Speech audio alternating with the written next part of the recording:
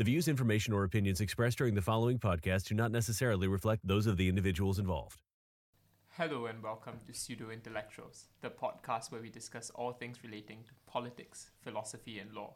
I'm Harish Bhaskar, and today we'll be discussing whether gun control does more harm than good in the context of a democratic country. Here with me to discuss this, amongst other things, is Malik. How's it going? Pretty good. Thank you for asking. Also here with us is gun-grabbing Michael. How are you? I'm good. No guns equals no gun crime. And finally, we have NRA spokesperson Abraham Litwin Logan. Guns don't kill people, people kill people. Right, so let's just get to it. Let's start with you, Michael. Why are we discussing this, and what is your position on this? I think the reason behind why we decided to discuss this topic is because gun violence has become a very prevalent issue in terms of the American in the American context, and the position that I take on it is that more gun control laws would reduce gun deaths by merit of there being less guns within society.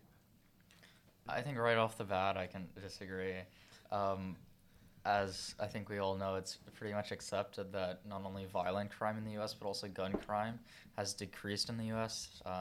Since the 1990s and generally over time. Also, I think generally, I believe gun control does more harm than good because, firstly, I don't think gun control is effective. I think it infringes on the important right to bear arms. And I also think that the benefits of having a well-armed populace outweighs the benefits of potential gun control. So that's sort of where I'm coming from, just generally. I think where we should start with is what we think of guns in general, whether they are right or a privilege. And I think that's where the debate kind of pivots. So I think Abraham has a very clear position on where he stands with regards to this. Yeah, I think inherently people should have the right to bear arms, and I don't think this right should be infringed, generally speaking.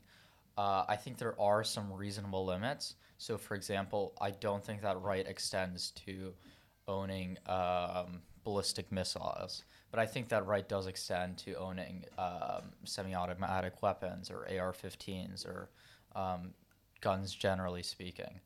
And I think this right is incredibly important for two primary reasons. First, because it can assist in protecting against domestic threats. So I'm talking about home invasions, I'm talking about defensive gun use primarily. But I think even more importantly, I think the right to bear arms provides an important check on the power of the government. So that is to say that it's sort of the last resort against a tyrannical government if all else fails. So I think it's a very important right for those reasons. I think on the face of it, I really disagree with what you're saying. Okay, essentially, so what you've outlined is a big thing being self-defense. If I can sort of just speak about it very generally, would be self-defense and protection against the state. Right. Right? And, with regards to self-defense, I do believe Jim Jeffries has this very interesting 16-minute rant about gun control, but I think I'll just borrow one of the points that he's made. In terms of assault rifles, the term assault rifle doesn't really lend itself to the idea that it will be used in self-defense. It is an assault rifle. What is an assault rifle, Michael? I mean, you spoke of like AR-15s, Singapore, like military-grade weapons that are engineered not in terms of like very specific warfare, instead of like just having like a semi-automatic, like a Glock, for example. AR-15s are semi-automatic though, and AR-15s haven't been used by the military in the U.S. for decades. So I don't know if it would fit within that. I think just the idea of having like a 30-round clip in any sort of in any sort of rifle capacity is something that doesn't really lend itself to the idea of like defending yourself, and also the fact, moving on to the idea of protection against a tyrannical state. I believe that at this point, warfare has progressed to the stage in which I would not be comfortable with saying a bunch of, people out wherever they might be, who own a couple of rifles would be able to fight against the drones and the tanks that the military has, and I'm not really sure what your position is on that, but I feel as though sort of the evolution of warfare has lent itself to the fact that it's more difficult to stand up against a tyrannical government, even if it were to come to that point. I understand where you're coming from, but again, I don't really think the evidence would agree with you. Just quickly on clips, it seems you have more of a problem with clip size rather than the guns itself. So I'm not sure an accurate metric would be to say assault rifles are determined based on clip size, as I'm sure you're aware that, you know, the clip size can be changed, and AR-15s can have much smaller clip sizes than 30 rounds. So I think we'd have to come to a more standardized conclusion on what an assault rifle is, because I'm not sure that an AR-15 would be a good example of one. But moving on to this idea that in the case of a tyrannical government, such as the U.S. government becoming tyrannical, an armed populace wouldn't be able to effectively deal with this new threat. Well, I don't think the evidence would point to this proposition. So I have a few examples I'd like to touch on. So firstly, I think the Vietnam War demonstrated that a modern military power can be effectively resisted by guerrilla fighters bearing only small arms. If we move to more recent times, in 1992, the United States declined to intervene in the conflict in Bosnia and Herzegovina after an aide to the chairman of the Joint Chief of Staff advised the Senate Armed Service Committee that the widespread ownership of arms in the former Yugoslav Republic made even limited intervention perilous and deadly. And this is the primary reason the U.S. didn't intervene. Also, the Canadian General Louis Mackenzie, on the same conflict, led a United Nations peacekeeping force to Sarajevo for 5 months. And he said that despite the tremendous capabilities, which I don't think you'll dispute, of the United States Armed Forces, he explained that the prevalence of arms ownership in the area caused him to believe that if American forces were sent to Bosnia, Americans would be killed, and this is because you can't isolate prevalent gun ownership. Right, and I think this lends itself well to the idea that with a unipolar global order in which the United States is supreme, the fact that civilians own guns is a good deterrent to prevent the modern-day colonialism, as some might characterize it, or to be more politically correct, the idea of someone else coming in and freeing one's people, because that's a clear invasion of sovereignty, right? So I think it, insofar as guns are valuable, they're valuable insofar as it serves the good of preventing external threats from coming in and taking over. This idea of, the Bosnian example is a clear example of how states have deterred themselves from intervening because there's a clear risk to their own militia that there otherwise would not be if there were no guns. I believe there's also a point to be made in relation to the idea of there being a state within some countries. For example, gangs and other such institutions can be considered a state of sorts. At least in Brazil, you have some gangs that rule over certain areas of cities, and within those areas, they're basically the maximum authority. And some of these gangs are very dangerous, and thus civilians might feel more comfortable possessing some sort of defense towards these gangs, other than just simply the assistance of the police, which at times is also known to be corrupt and can be corrupted. And not only Brazil, but Mexico would also be a prime example, the city of Juarez and the city of Rio de Janeiro being the examples I was thinking of. I think that's very true, and that sort of leads us to the cliche of, you know, if you enact gun control, who's going to follow the law? Well, it's going to be law-abiding citizens, and, you know, our concern isn't law-abiding citizens, rather it's criminals. Also in Brazil, to my understanding, recently there has been wide-ranging gun control enacted, and the law-abiding citizens have been very concerned with this because it effectively removed one of their only mechanisms of self-defense. Do you share that view, Malik? I do share the view of these citizens. I do broadly support the right to bear arms in certain nations, and I believe that has a lot to do with the context in which citizens may be in. In certain regions of Brazil, I would feel comfortable possessing a gun because I would feel safer. Right, and I think all those points that everyone has raised so far are fairly valid insofar as the idea of either external threats or threats within the state are concerned. But I think if we move back to the context that we're discussing in, and that's the context of the US, a developed nation with, where it's not just about it being developed, but more so the fact that the US has institutional checks in place. There are two houses that form the Congress. There's the judiciary, and then there's the executive arm. So in that context, would gun control necessarily be a bad thing? And I think there are good arguments for gun control because there's already institutional checks in place to ensure that the military doesn't act, and the Senate has to approve military action when it goes to war, for example, even though there is clear evidence that the executive has used the idea of not declaring war, but using drone strikes and other measures that do not amount to war to circumvent the use of Congress. I think the broad strokes is that if the militia or the government tries to use the military to say take a domestic invasion of sorts or like go into a particular area, it's quite clear that the Senate would have to, or the Senate or Congress in general would have to approve that sort of measure. So I think because of the fact that there are institutional checks, as well as the judiciary, which has the constitutional power to strike down, all these things put together point to the fact that there's already a sufficiently robust set of checks and balances that we don't need homegrown militia in order to respond to that threat. I think also in addition to that, I would like to point, like sort of bring it back to what Malik had mentioned before about you mentioned Brazil, I believe. The fact that gangs have been very prevalent and they have like overwhelming authority, and also the governmental systems in place, like the police force, for example, they are largely corrupt. So with that, then of course there would be sort of, it lends itself to the idea that you would want to protect yourself because that's the only way that you can provide any sort of recourse if anything were to possibly happen to you.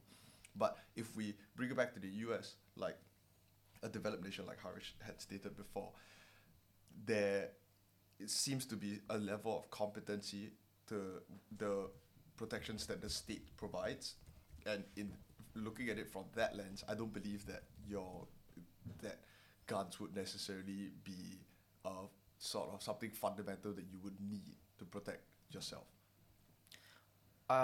Before I talk about that, can we just go back for a second? Given the examples of, the conflict in Bosnia, Vietnam War, and then also examples, how about the U.S. in Afghanistan for, 15 years not being able to do anything? Or how about Chechnya, where the Russian army wasn't able to do anything against a bunch of people wearing jeans and with homemade rifles? Well, wouldn't you agree, Michael, that a well-armed populace could effectively deter a tyrannical government? Before we talk about the checks and balances. Right. I do believe that there is some merit to what you are saying. And if we look at, say, for example, the Vietnam War, I feel that a very big factor as to why it was such a spectacular failure for the US was their lack of understanding of the environment itself. So, like, you're talking about like massive amounts of tunnels being dug by the Viet Cong. The fact that the US were unable to distinguish between civilians and the Viet Cong themselves because they just had no idea who was and who wasn't an enemy.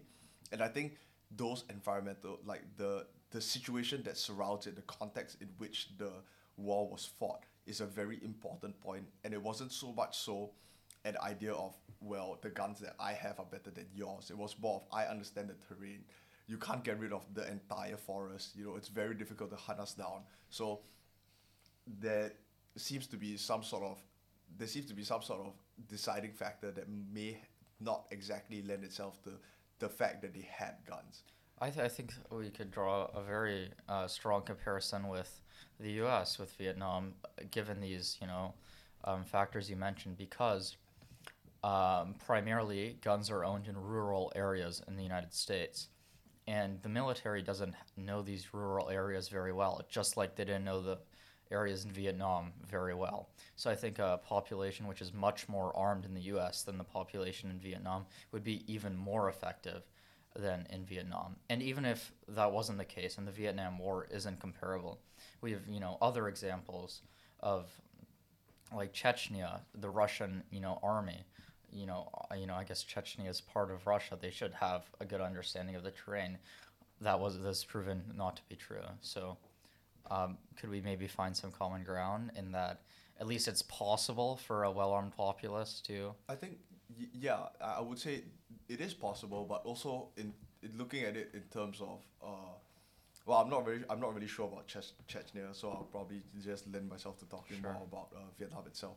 I think in terms of the U.S., I feel like even if it was a rural population in the U.S., it would be a lot easier to starve them out if you really wanted to, right? Like form a ring, surround them, and just wait it out. I feel as though that might be a possibility, although highly unlikely. I find myself sort of agreeing in the sense that there is a very high possibility that if it was a rural area and it really came down to that I guess you could argue that it would be plausible that they would be able to hold off the U.S. government. Although I'm not really sure in the context of today's warfare whether or not that would be a possibility. Sure. So I don't think we should get stuck on this, but I think it's unrealistic for the U.S. government to surround rural America and starve them out. But Yeah, of course. let's not Yeah. get stuck on Okay. that. Why don't we move towards if the U.S. has effective checks and balances? And I know this is sort of veering a little bit outside of the scope of the question, but I think it's really important to discuss. So, Michael, why do you think the U.S. has such a robust system? Or Malik or Harish, do you have insight maybe? Well, I do believe that some systems of checks and balances are necessary for a person to possess a firearm, because a firearm is a weapon and it is potentially deadly. I draw a parallel to a driving license, because cars are also a deadly weapon. When I was in driving school in Brazil, they told me that the car is the most deadly weapon that there is in the country, because there's so many people just die in the roads every year. And you have to learn how to have a certain ability using a car, and I think that the same should be true in relation to gun use, that people should undergo training and should have also additionally background checks, of course, before possessing a firearm, because if a person is to possess a firearm, they should be able to use it in a proper manner and know how to handle them, how to care for a gun, and also know that what they have is not something to be used lightly, but to be used only when actually necessary. I think also to add on to that, firearms are responsible for 15% of child death, coming in close second to motor accidents, which were 20%. So we see a very large, a very large differential between the checks and balances afforded to motor vehicles as they are to firearms. And so, say for example, 40% of gun sales happen at gun shows, which do not include background checks. That's not true.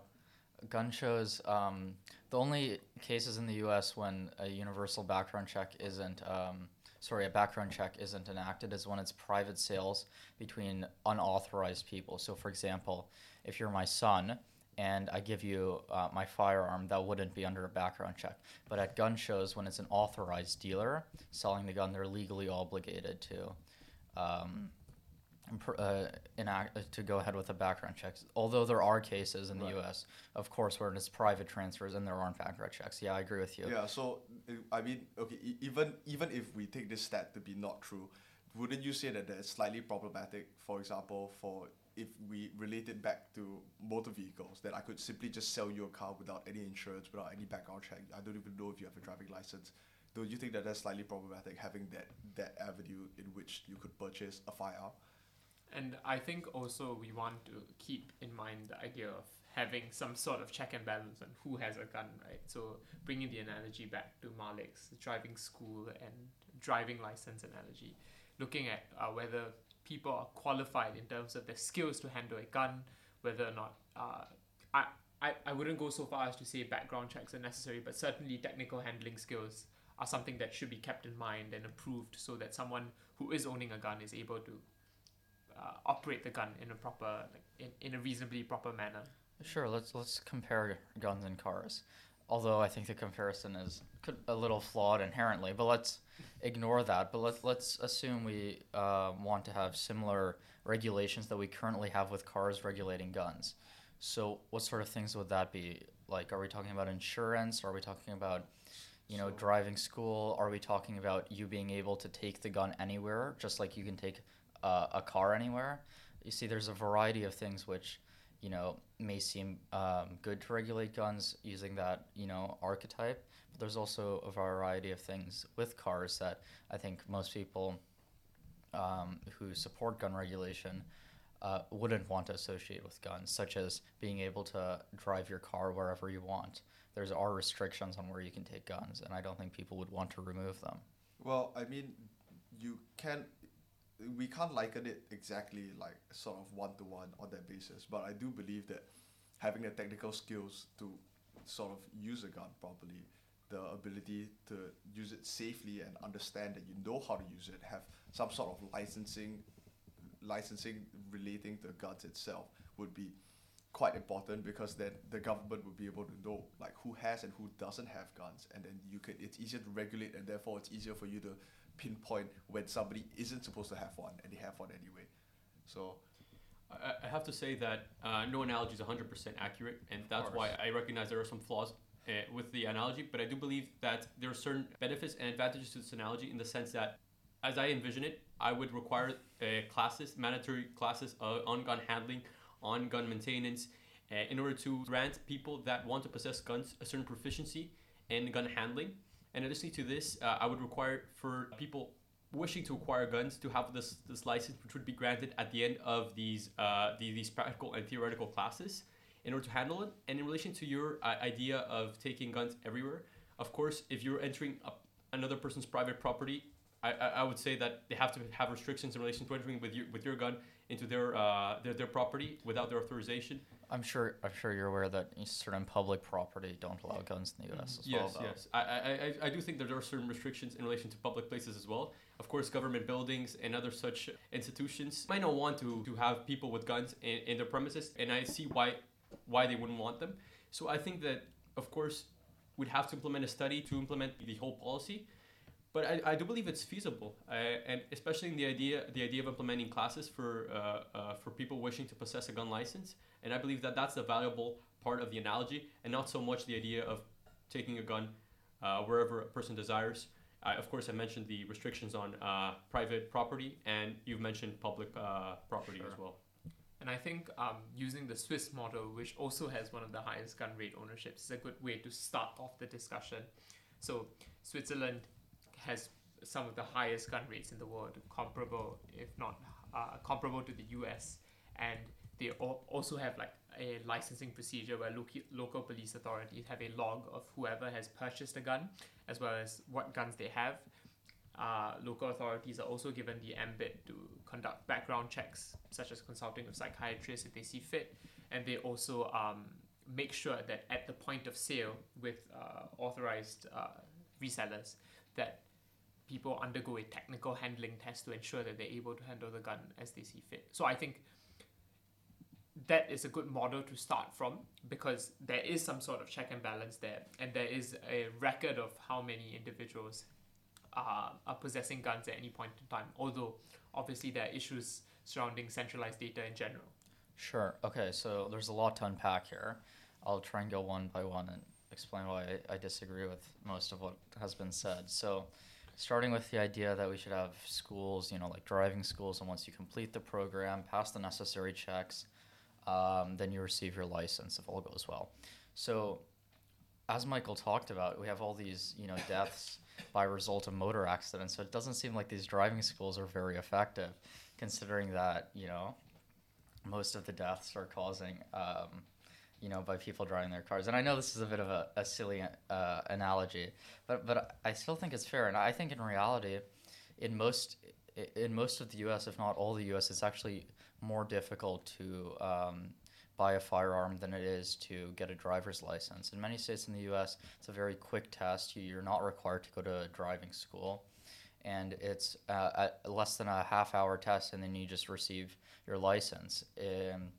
When compared to guns, when in the majority of cases you have to go under an ATF background check and you have to pass these requirements in most states. So I don't think it's accurate to say that there's such a big difference. Malik, you want to jump in? I'd just like to jump in and say that I believe that if there were no driving schools at all, the mortality in roads would be even higher than it currently is. I recognize it is pretty high, but I do think that these driving schools do something in order to improve the ability of drivers. And also like to comment that I was thinking of driving school in a more rigorous sense. At least in Brazil, you have to do a lot in order to be able to obtain a driver's license. And I was imagining an experience similar to that, and not as much as in the United States. I do recognize that driving schools are perhaps a bit flawed in that country. And I think also as a quick aside, I think it's fair to say that people use motor vehicles more often than they use their guns. So Of course, yeah, so it would be fair to say that the rate of accidents would then be higher by merit of them being utilized more often. Would you not say that? The rate wouldn't be higher. The total amount would be higher. Right. Yeah. As in terms of then. But the rate is also higher of deaths by vehicle than deaths by gun. I'm quite sure. Okay. Okay. So. Okay. Sorry. I guess move. Well. Okay. I think importantly is that there are states in the U.S. that require going through a course and receiving a license and then having a firearm. There's quite a lot of states. I don't know the states exactly, but I think what's perhaps most important is that there isn't a causal relationship between gun control, like I've just mentioned, so requiring a license and going through a course, and reductions in gun crime. So I think that's perhaps the most important thing, that the empirics don't really demonstrate that a program as you guys have described would actually be that effective. So I think moving on to this idea of registration, I think intuitively registration seems to make a lot of sense. Why shouldn't the government know who has a gun and who doesn't have a gun? However, I think this lends back to our initial, debate, which is I think that registration would violate part of the right to bear arms in the sense that it would make it easier for a tyrannical government to exploit their population and pursue the people with guns because they know they are the largest threat. So that is to say that in, for example, Nazi Germany, before they went door to door taking away people's guns, they required mandatory registration of firearms, and there are lots of examples of this. I just think it would be very difficult for the right to bear arms to act as a effective deterrent if the government knows exactly who has firearms. And in reality, who is going to register the firearms? Is it going to be law-abiding citizens only, or is it going to be everyone? Why would criminals register their firearms? So in reality, what would occur is that the government would know who is a law-abiding citizen and who has a firearm. And that I don't think is really important. It's much more important for the government to know which criminals have guns. So I don't think it would be effective. I think Harish might want to jump in. I think I'll only jump in to sort of disagree with the analogy to Nazi Germany, only because Nazi Germany is an example of where Hitler came to power as a result of him having a swing of popular votes in his favor, and therefore he became chancellor, and essentially he was the absolute authority. But we don't see that same parallel in the US, because the US has systemic checks and balances in which there are three different interdependent branches of government that have the ability to very strongly check one another. And so I don't think that parallel would necessarily apply. And I think moving beyond that with the issue of... Hold on, just before we move on. Yeah. I don't think you're taking issue with the analogy I presented. Rather, you're taking issue with the degree of checks and balances. Yeah. So what I presented was that first they forced the registration of guns, and then they used that to make the confiscation easier. Would you disagree with that? I wouldn't disagree, because I think that's a completely fair point. And you can see how registration would just lead to people being able to have their guns taken away from them, and then subsequently oppressed in lots of different ways. Let's not get into Nazi Germany, because obviously it's traumatic time. But I think that still comes back to whether or not it poses a real risk of enabling a democracy, enabling a tyrannical government to take over. And that fear of tyrannical government is a fear that I think has been overblown simply because of the checks and balances that are available in the US system. I think also, so you mentioned just now, Abraham, Yeah. about criminals having guns and they're not registered, and registration would not help with regard to these criminals who Right. would simply not register their guns. So wouldn't you say that there are some restrictions in which we should attempt to make in terms of reducing the number of guns that criminals have? Or I think of course we should attempt to reduce the number of guns criminals have. So what type of regulation are you talking about specifically? I mean, access to guns would be a big thing, right? Just like reducing the number of guns in general. Would you not say that that would be something that, if you accept that the state provides a significant amount of protection, that you would not require for individuals to be carrying guns around for fear of being attacked by a gang, for example? Well, I wouldn't accept that premise. But even if I did accept that premise, again, that's not a specific regulation. So how would you specifically reduce the amount of guns in the hands of criminals? I think, just as an aside here, I'd just like to point out that there are a few studies that have shown a strong correlation between increasingly tight gun laws and lower gun deaths. So an epidemic, 2016 review of 130 studies in 10 countries found that new legal restrictions on owning and purchasing guns tended to be followed by a drop in gun violence. So that seems to point against what the idea that gun laws would not necessarily lead to a drop in gun deaths. Well, I was expecting that you'd bring this up. Obviously, I can't go through each study and explain why it's misleading, but it's simply untrue to present the notion that there is an academic consensus that more gun regulations results in a reduced gun crime. So I'll just go through a few studies to share this. So 2001, there was a major study by Murin that found that. And also I just wanted to mention that I think it's more important to correlate gun regulation and violent crime, because I think most of us would agree that if violent crime goes up at the same rate gun crime goes down, it's still not an effective mechanism. If people are dying by other means other than guns, it doesn't mean that the gun regulation was a good idea. We can all agree on that, right? Yeah, I think it's, it's fair to say, I guess. I guess so. If it's the same rate, I mean. Yeah. Sure. Yeah. Okay. So this study by Murin found that violence rates and gun control availability are not correlated. Another study by Schaefer and Kovenzik found that the beneficiaries of the reduced level of violence may include substantial numbers of urban criminals. So this found sort of what I was talking about before. So when there's increased amounts of gun regulation and restrictions on availability of guns, who benefited the most? Urban criminals. So again, not the same thing. Another study by Langman in 2012 found that no gun control measures reduced homicides. Study by Zioli and Webster that there was no statistically significant effects. Tomislev, Kovenzik, a study by him, another one by Schaefer, another by Kleck, found that gun bans reduced gun levels more among non-criminals than criminals. So they found that there would be an increase in gun homicide rates because the decline in gun levels would primarily occur amongst those whose gun possession has predominantly negative effects on homicide. Another by Kleck in 2016 found that gun control laws generally show no evidence of effects on crime rates, possibly because gun levels do not have a net positive effect on violence rates. And then we also have the National Research Council, which found years ago that existing research studies and data include a wealth of descriptive information on homicide, suicide, and firearms, but because of the limitations of existing data and methods, do not credibly demonstrate a causal relationship between the ownership of firearms and the causes or prevention of criminal violence or suicide. So I think this distinction is incredibly important.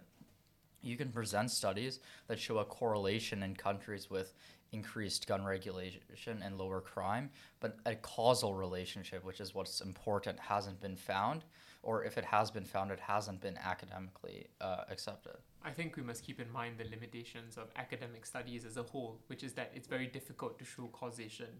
And so, at best, scientists use inductive arguments to point towards the fact that there's a causal relationship. And I think reflecting on what Abraham has pointed out, and there are numerous studies, I think, on both sides, some showing that there's a clear correlation, and some showing that while correlations exist, they seem to they seem to discriminate between non-criminals and criminals, and then seem to benefit criminals more than they do non-criminals. So I think these are just inherent problems with with criminalization and with increased laws in general, because criminals are never going to be they're never going to be doing the same things that that non-criminals are doing. They're just going to do whatever they see fit because it benefits them in some way. And I think just let's assume that, everything Harish, all his studies are correct and mine are total nonsense, right? I think it's important to note that approximately 80% of gun crime is caused using illegally owned firearms. So in reality, almost all gun crime is not committed by people taking advantage of lax regulations. Rather, it's people in an arguably unregulated system choosing anyways to get guns illegally because the checks and balances on purchasing guns are, I guess, at least somewhat effective. So I think that's an important thing to note.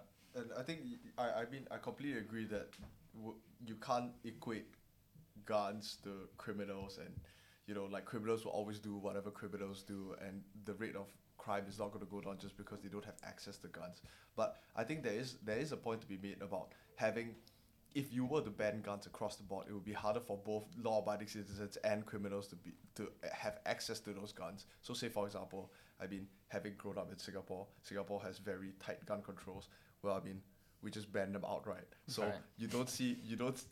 I think the last gun crime we had was, I want to say, like 40 years ago. So I think there is a merit to not having guns at all, which is a rather radical stance, but there is some sort of merit to having no guns at all, because then it will make it just as difficult for criminals to get them as law-abiding citizens. Right. I think we also need to put the Singapore example in context. Singapore is a city-state in which policing is easy, and so therefore the removal of guns is really easy. It's a snap of a finger, and the city is able to enact laws and remove guns and eradicate guns on a fairly quick basis. But the same wouldn't be true in a large country like the United States with massive rural populations and lots of different neighborhoods in which crime is significantly higher and policing is far more difficult than it is in Singapore. So, while idealistically, I think it's important that we recognize that no guns really does mean no deaths. The reality is we're not going to be able to remove all guns. Rather, we'll be able to remove guns in which people are willing to declare their gun ownership and then respond accordingly. But then criminals, being criminals, would naturally have guns. So perhaps we should move to the idea of how we would remove guns from the population. So a largely popular sentiment points to gun buybacks. What I would argue is gun confiscation. Are there any examples, Michael, that you might have where this worked effectively? I do believe that Australia had carried it out pretty well, and you can see there was a significant drop in gun crime following the gun buyback, although I think you would very much disagree with that point. Yes, that's correct. So the 4 largest studies on the Australia confiscation was a study in 2007 by the University of Munich, a study in 2008 by the University of Melbourne, a study by Chapman in 2016, and a study by Kleck in 2018. And all these studies agreed that there was no decrease in gun crime, gun violence, gun homicide, any of them as a result of the gun confiscation. You're correct in that gun crime did decrease after the gun confiscation, but it was decreasing at the same rate it was decreasing prior to the confiscation. So can we just pinpoint what exactly the studies, what was the reason, the large factor that the studies pointed to that led to a decrease in gun ownership? A decrease in gun ownership? Yeah, was there There was a decrease in gun ownership via the government confiscating the weapons, confiscating the guns. However, crime did not decrease at a faster rate. right? But would you say now, for example, that gun crime in Australia is relatively non-existent? I don't know about non-existence. It's lower Right. than at the time of the confiscation. But I think what's important is if it was decreasing at the same rate prior to the confiscation and decreased at the same rate post-confiscation, I think it's hard to say that the confiscation was effective. Wouldn't you agree? Yeah, I guess, and also I think it also lends itself to the idea that that criminals, again, it always comes back to the point of criminals would never give up their guns, right? So that essentially that would not be gun buybacks would have no effect on the gun crime that we would like to see instituted, like the change instituted within that specific area, Right. or something like that. And I mean, addressing Abraham's concern, there are counterbalancing opinions in the academics research.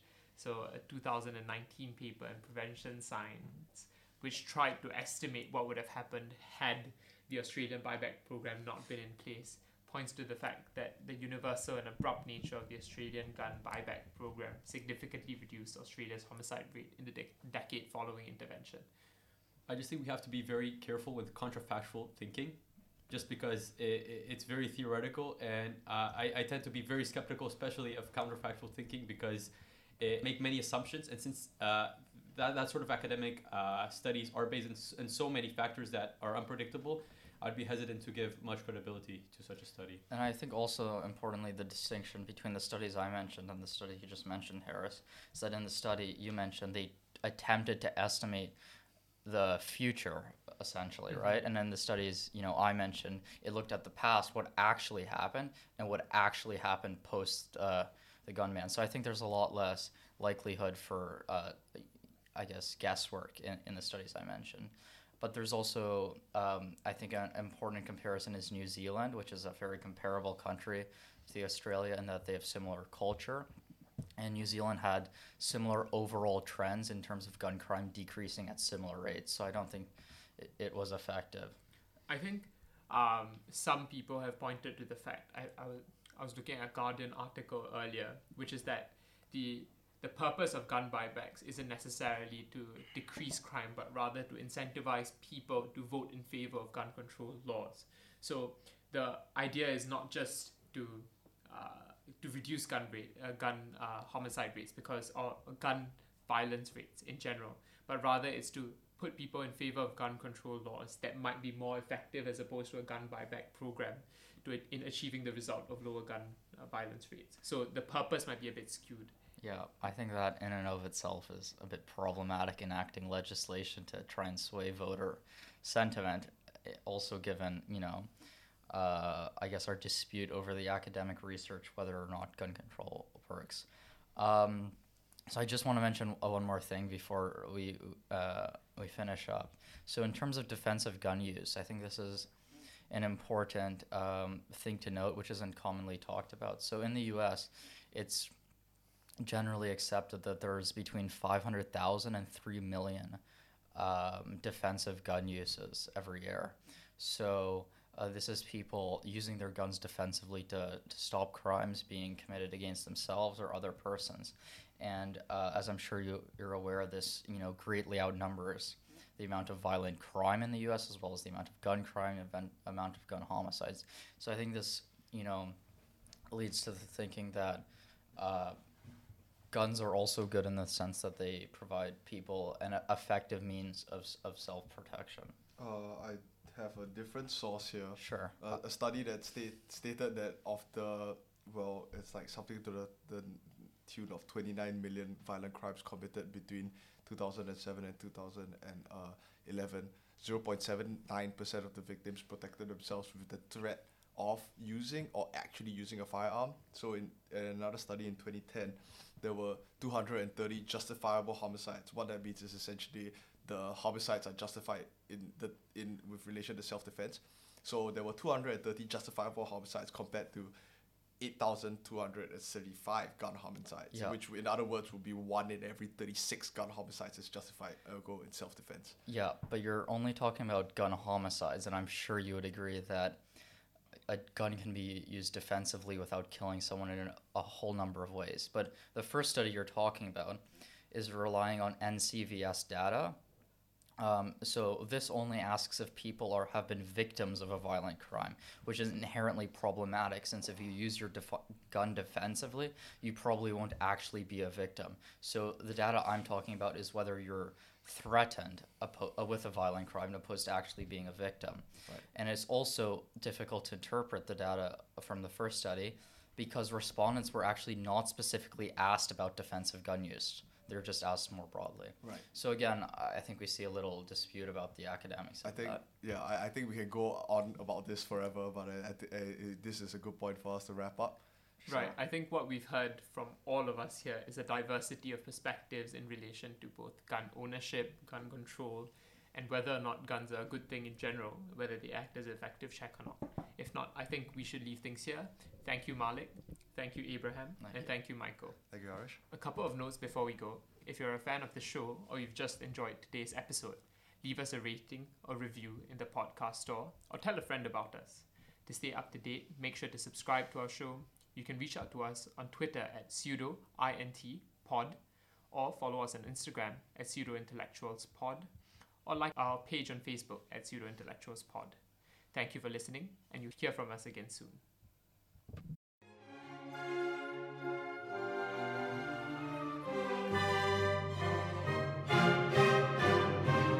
The views, information, or opinions expressed during the following podcast do not necessarily reflect those of the individuals involved.